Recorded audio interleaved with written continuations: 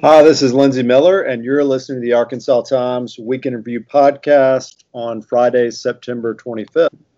On this week's edition, we're going to talk about the latest coronavirus news, more signs of our imminent doom, including the death of Supreme Court Justice Ruth Bader Ginsburg and President Trump's unwillingness to say he'll honor the results of the election. We'll also talk protest and the police in Conway, and who knows, maybe some more.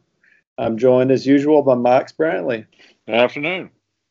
So let's start, as we often do, with the latest in coronavirus related news. Another week, another big spike. But I think the news of the week, from my perspective at least, is just how much this is disrupting school, especially K-12 education. Arkansas filled with items of schools closed down and football games postponed. And I have just made a hit or miss attempt to keep up with them. I looked at the health department scorecard just a minute ago, and I think they're up to they're counting something like 2,200 cases in public schools and 3,000 in colleges, and I don't think that begins to represent everything we know and don't know about who's going to school sick, who's not going. It's just kind of a mess. It's not, and the state is still putting immense pressure on people to continue to do as close to normal as possible, which is hard to do. A couple of things happened this week that were interesting. First of all, one TV station did a pretty good story about how school districts are having a hard time finding substitutes for all these teachers that either get sick or have to quarantine because of contact with others. And if you remember, the governor and Johnny Key were asked about this many times over the course of these last 6 months. And they said, well, that's up to the school districts to worry about. All of the school districts don't get to decide to, for example, go all virtual so they can deal with something like a substitute problem. But that is a problem. And then, this combination duty for teachers where they're teaching in a classroom and also teaching children who are staying home has just created an immense new workload for them. And I thought one of the most significant developments of the week really was the Conway School District, which is a pretty good school district, a pretty big, good school district that has good results. Their superintendent announced yesterday, I guess it was, that they're going to a 4-day schedule. Friday is going to be just kind of a catch-up day. Now, to get the state approval to do this, they're going to have to agree to let kids come to school as usual on Friday and still teach virtually there and provide a lunch and bus service and everything. But I think by and large, but they're not going to give tests on Friday. I mean, it's just really going to be a catch-up day, clearly. And Conway was a school district that wanted to go more virtual than the state would allow them in the beginning. And the state just said no, and they're just finally pushing. And I'm just still of the opinion something's going to have to give. It doesn't look like the cases are going down. I mean, today we had 900 new cases against more than 1,000 yesterday, and the governor says, "Oh well, good, it's a drop." Well, yeah, so what? So 100 case drop. I mean, the health department officials say it's clear that we have community spread all over Arkansas. I got this really desperate note from a woman in Stone County today who said there have been far more deaths than reported. We've had a huge outbreak at a nursing home. We've got a prison unit that has a big outbreak. We have something like a 20% sick or exposed rate in this county, and nobody's doing anything about it. Won't you please help me? I can't testify to her numbers. Some of the facts of it I am familiar with, so there's at least some truth to it. But that's the problem, is we just don't seem to be doing anything about it. And Donald Trump and Asa Hutchinson, with his ready for business approach, are encouraging people to think it's not as serious as they think it is. I had a little story this morning that I thought was instructive in its way about an election commission chairman in Izard County, and somebody had sent me a chain of emails he's a Republican, between him and a Democrat who thinks that he'd fallen short on some training and on some hardware for workers, but was really unhappy because he'd remarked in a training session to election workers that this COVID-19 thing's a bunch of bull. It's all over. It's exaggerated, and these masks are crazy. And I'm tired of all this socialism people are imposing on him. And I talked to him about it later, and he said, "Yeah, I said all that." And he responded at great length in the article, and he says they're going to try and follow mask rules when they vote up in Izard County, which is a very rural county, and they don't have big crowds to deal with like, say, Little Rock does. But I mean, here's a Republican leader, well thought of enough in his county to run the election commission, who just says COVID-19 is a bunch of junk, is not as bad as the flu. What are you going to do? I mean, it's I don't think we're heading for a good place if things do get worse in the winter. And the governor, as you say, does not seem likely to backtrack on any of the reopening that the state has done. No, and at this point, I mean, I must say, at this point, I don't think he can. I mean, really. I mean, it's just the cow is too far. We're going to suddenly close all the bars, or we're going to suddenly make all the schools go all virtual. I mean, we're just not.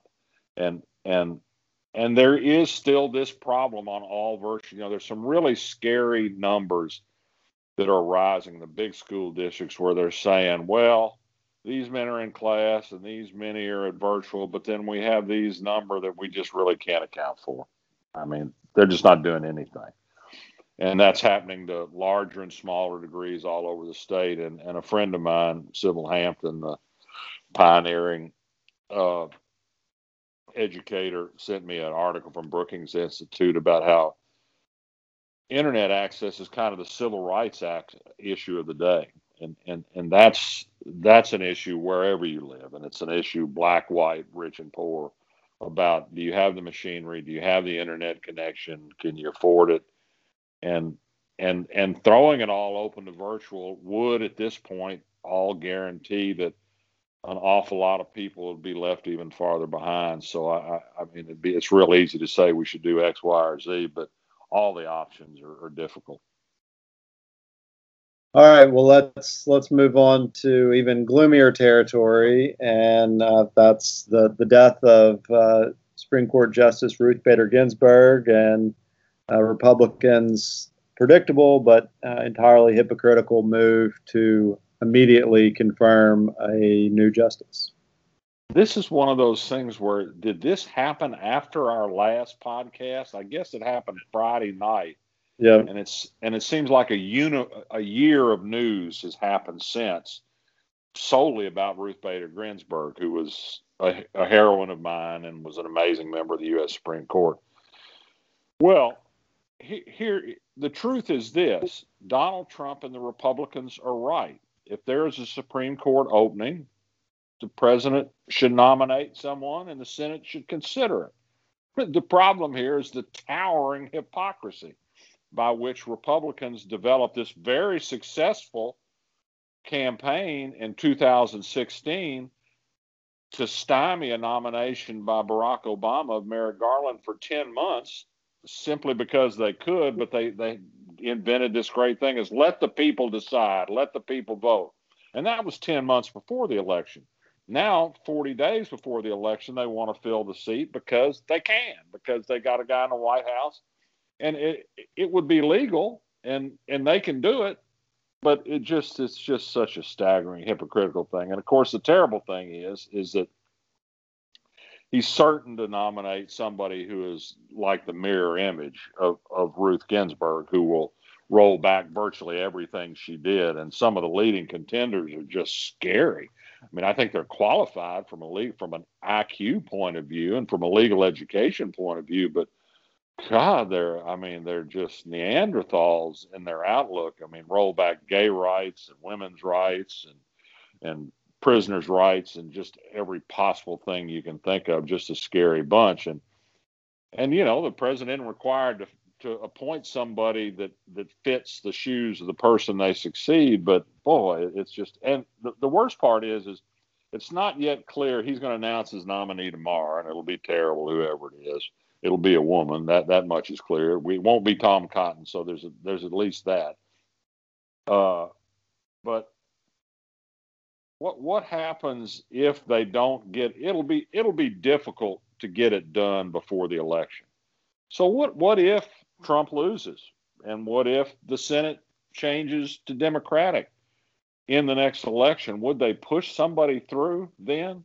I mean, with Mitch McConnell, the court has been everything. It's the capstone of his career, and he's been immensely successful in stacking the court with these Trump Federalist zanies.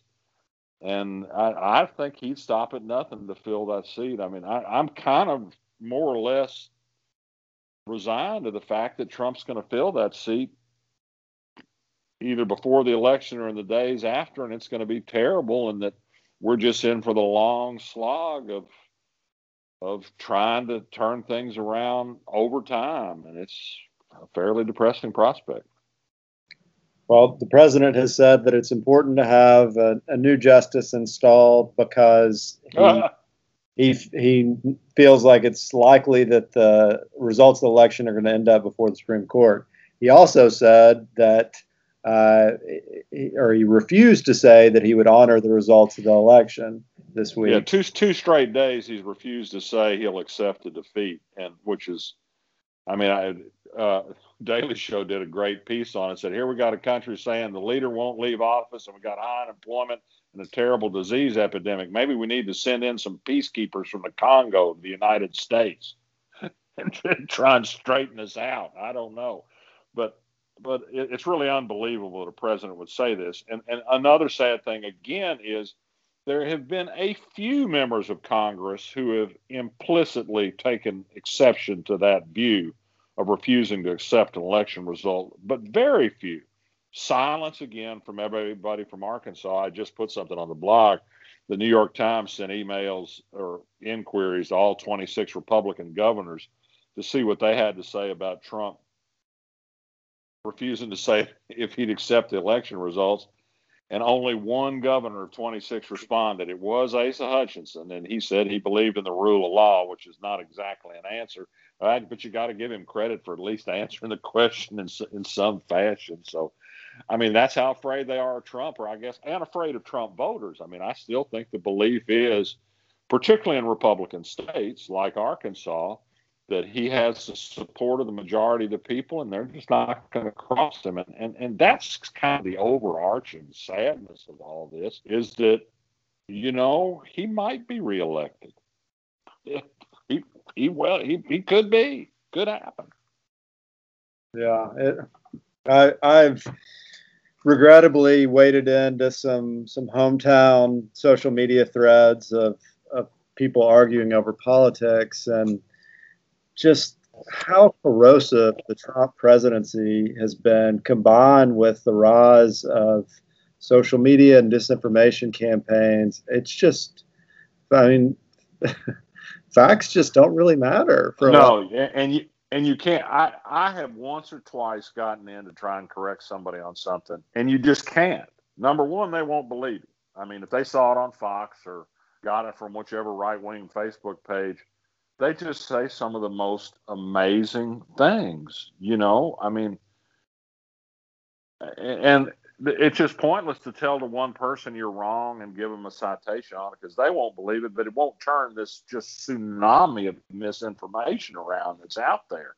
And it really has become tribal, and it's become personal, and there's just, I was talking to a Democratic senator today, Bruce Malek, who had a rare, wonderful defense by Jim Hendren, a Republican, against some nasty mail ads that are being sent out by Republicans against Malek. And we were just kind of talking about this issue, and it's just so rare that you can get any kind of agreement across the aisle anymore. That's what was so amazing about Jim Hendren, a Republican leader of the Senate, nephew of the governor, saying, hey, this stuff the Republican Party of Arkansas is sending out against Bruce Malek is dirty politics. It's just dishonest. It's just not true. And I thought, wow. And I mean, Hendren is not my hero in every circumstance, but boy, give him credit. And Bruce Malek, conservative Democrat, a good guy. I mean, absolutely solid guy. I mean, he and I don't agree on abortion, to name one thing. I mean, he's pretty much straight pro-life. But I mean, I'm just not going to be a single issue voter. But it just kind of come down to this thing where being a Republican, I think, particularly means X set of things, and you just don't waver from it. I mean, apostasy is just not accepted, and so it was really striking to have Jim Hendren say anything at all. All right, well, let's move on to a final topic, and that's police in Conway and how the police department is dealing with protest surrounding the death at Conway police officers' hands of a person who was accused of shoplifting. Well, I mean, this goes back to February, but I think it's more than that. I think Conway is a city that has accommodated authoritarian police for a long time. That's just the way they do things there.